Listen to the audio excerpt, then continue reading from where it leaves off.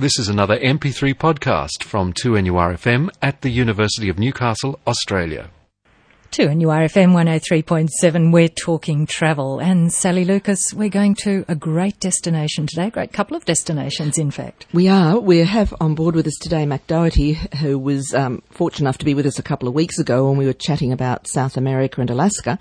This time she thought she'd like to cover another couple of different destinations in their repertoire, which is East Africa and China. So we'll talk about East Africa first, if you like, Mac. And I think you had a particular itinerary in mind which looks absolutely stunning just looking at the brochure, Best of Kenya and Tanzania. That's right. It's a really fantastic itinerary that takes in the best of what Kenya and Tanzania has on offer. And that trip that you'll see there in the brochure, in the Adventure brochure, does include your flights going via Dubai as well. So for another flavour thrown in on your trip. Mm-hmm. But for the African section of the trip, you start off in Nairobi, and from there you'll head out to the Masai Mara. And the Masai Mara is famous for its elephants, its animals, and of course its people as well, the Masai warriors. Of course. Yeah. And the wonderful Rift Escarpment, isn't it, that you go down to get to the Masai Mara, is that right? That's right. You'll follow the Great Rift Valley once you leave the Masai Mara, and from there is where you'll also visit some of the lakes, Nakuru National Park, where they have the thousands of flamingos.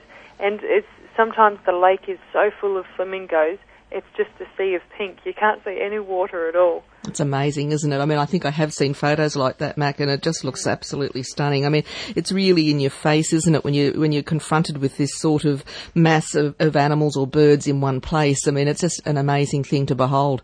It really is. I was fortunate enough when I was there to sit and watch a leopard as he stalked and attacked some flamingos. It was really fascinating, circle of life sort of thing. Yes. To watch. It would have been absolutely. Fly on the wall. And they're a beautiful looking creature too. I mean, any of the cat family I just think are fantastic. I know. I just want to pat them. I know that you really can't do that, but I mean, I just feel like I want to go up and give them a big hug. Anyway, moving right along. Where do we go to after the Rift then? Well, from there to Amboseli National Park. And Amboseli is famous for that view that you have of Mount Kilimanjaro, the equatorial snow-capped mountain. On Wonderful. the Tanzanian side. And from there we'll stay in Serengeti for a little while and visit Serengeti for a few days, and which of course is famous for its migration, the great migration of the wildebeest and zebra. So it's millions of animals on the move, and that's a pretty spectacular sight to behold as well. Yes. What time of the year does that actual migration occur? It's more September, October. Right. For when it's up in the Mara. So it travels up into the Mara, but the rest of the year, the animals are on the move the whole year round, and they'll spend 9 months of the year down in Serengeti on the Tanzanian side of the border. Right. But you will, whether you're there at the time of migration or at other times of the year, they have resident herds that won't be on the move, so you'll always see animals there. And that's interesting, isn't it? So you're not going to be disappointed. Oh, I don't think you could be. No, that sounds wonderful. And then where do we go after that? From there, the Ngorongoro crater, which is spectacular. Your accommodation throughout is all 4-star, staying in Sopa lodges on this tour. And the Ngorongoro Crater Lodge is right on the rim of the crater. Wow. And from your room, you've got this massive plate glass window, and you will look down into the valley, into the crater from your room, and you can just about make out the elephants and the rhinos from your room.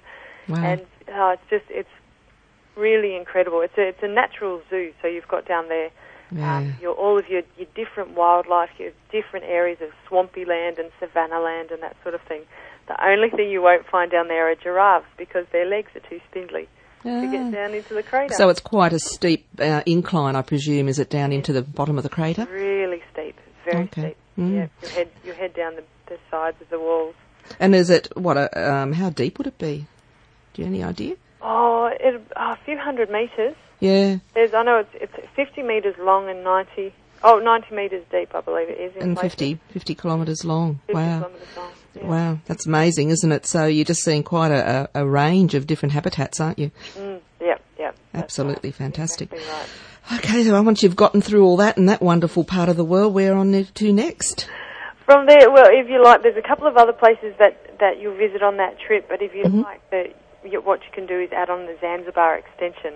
That's an optional 3 nights that you can tack onto the end of their exotic spice islands. A lot of history and a lot of things to see there. You've got beautiful white sand beaches and the old stone town as well, it's got all the slavery history, the Ottoman Empire history, the Persians. You've got a lot of different cultures have their influence. And that'd be a nice little thing to do at the end, wouldn't it? That's right. Relax on the beach for 3 days after your safari experience. Yeah, we just had, I might have mentioned you had some friends come back and they had a week in Zanzibar and they absolutely loved it at the end of their trekking and seeing gorillas and all sorts of things in Africa. Wow. So, they were just so blown away by the trip to see the gorillas. It was that would be another excellent extension you could do as well, no doubt. Oh, of course. Yeah, absolutely. You can. The sky's the limit. Depends how your pocket is, I suppose. That's true. And Africa is somewhere that gets in your blood. You Yes. fall in love with it. You hear that from everyone that's been, that it stays in your blood, and it's just one of those places you've just got to keep going back to. That's right. The people are beautiful. And then back through Dubai, so wonderful. Now, this is a complete 19-day itinerary. Then you've got your 3-night Zanzibar extension. But as you've mentioned to me earlier, this is 2 tours that have been joined together. So if you don't want to do all, you could just do the Kenyan part or just do the Tanzanian part. Right. And so it's fairly flexible. Even though this one is a set group departure, you can do it independently as well.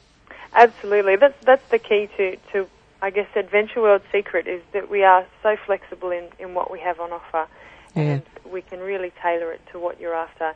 And if you didn't want that 4-star experience, of course, there are other camping options as well. Of course. To join up with an overland tour and Yes. and camp out in the middle of the Serengeti and really have that very different experience again. On 2NURFM 103.7, we're talking travel. And we're moving to a nice eastern destination right at the moment, Sally Lucas. A huge eastern destination, actually, which, as we all know, is just thriving and the economy is booming. And we're talking about China, of course, and it's got the Olympics, of course, coming up. And, I mean, it's an incredibly huge country. I mean, 9,326,000 odd square kilometres, bordering 14 countries, features the highest mountains in the world, plateaus, deserts, dates back to goodness knows when in BC with massive dynasties of the Ming and so on. And it's got about 23 provinces. Now, we can't do all that in 5 minutes, Mac, but that was a very brief précis. Would you like just to have a talk about this particular itinerary I love, because I've done a lot of this myself, which is the Silk Road? The Silk Road I love. Yeah. It obviously follows the way the old caravanserais would go back in the day of Marco Polo. That's right. And this comes across. Traditionally, it would take the northern route across the Taklamakan Desert, which is out west in Xinjiang province, Kashgar. Mm-hmm. And if you're ever in Kashgar, make sure you're there for the Sunday markets. It's the oldest market site in the world, and you've got animals and people and all sorts of different things going on. You wouldn't know where to look. There's so much happening all at one time. Wow.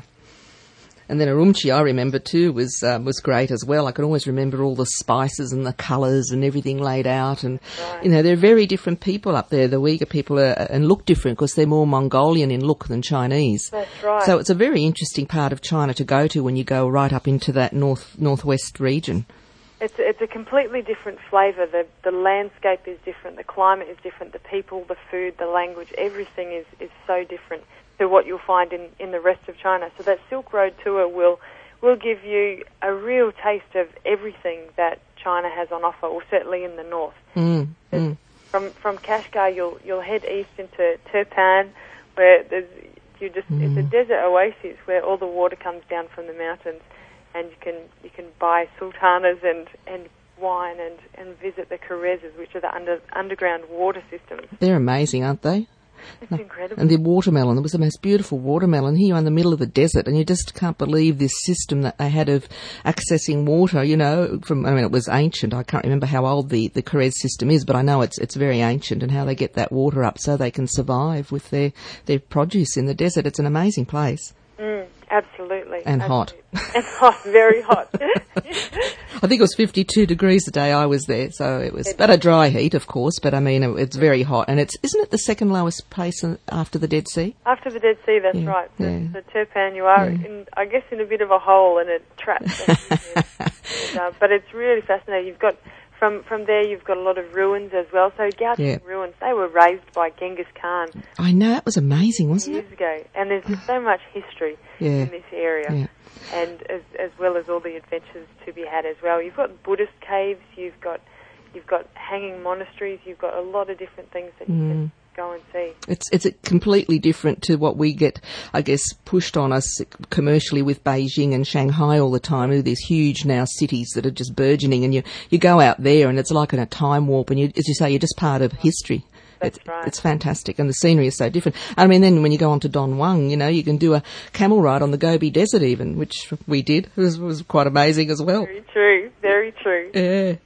The further east you head, the more traditional Chinese things you see. So once you Jiayiguan really is where that's the start of ancient China. That's where the Great Wall of China begins.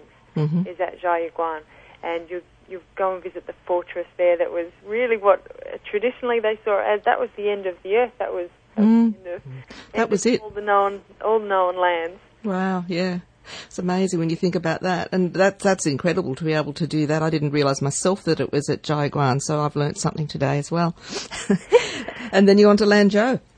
On to Lanzhou, so you can visit the Yellow River. There's some beautiful, beautiful Buddhist monasteries that you can go and visit you take a little cruise up the Yellow River there. And really remote part of the world. It's like a hidden little pocket of some really lovely people up there as well. You can chat with the monks and sit down and have a cup of tea with them.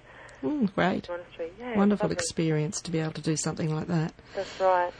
There's Shahe would be your next stop on your trip, and it's a Tibetan monastery town, and so a completely different flavour, more Tibet than China. Right.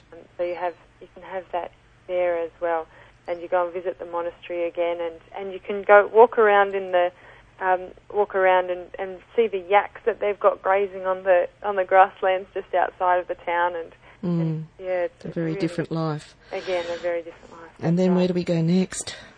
From there, keep heading onwards towards Xi'an. Yes. And Xi'an, of course, for your terracotta so warriors. Famous. It is world famous. It is one of my all-time favourite things that I've ever seen. Yeah, I even bought the huge book and carried it home with me all about the terracotta warriors. It's massive. It's just fantastic.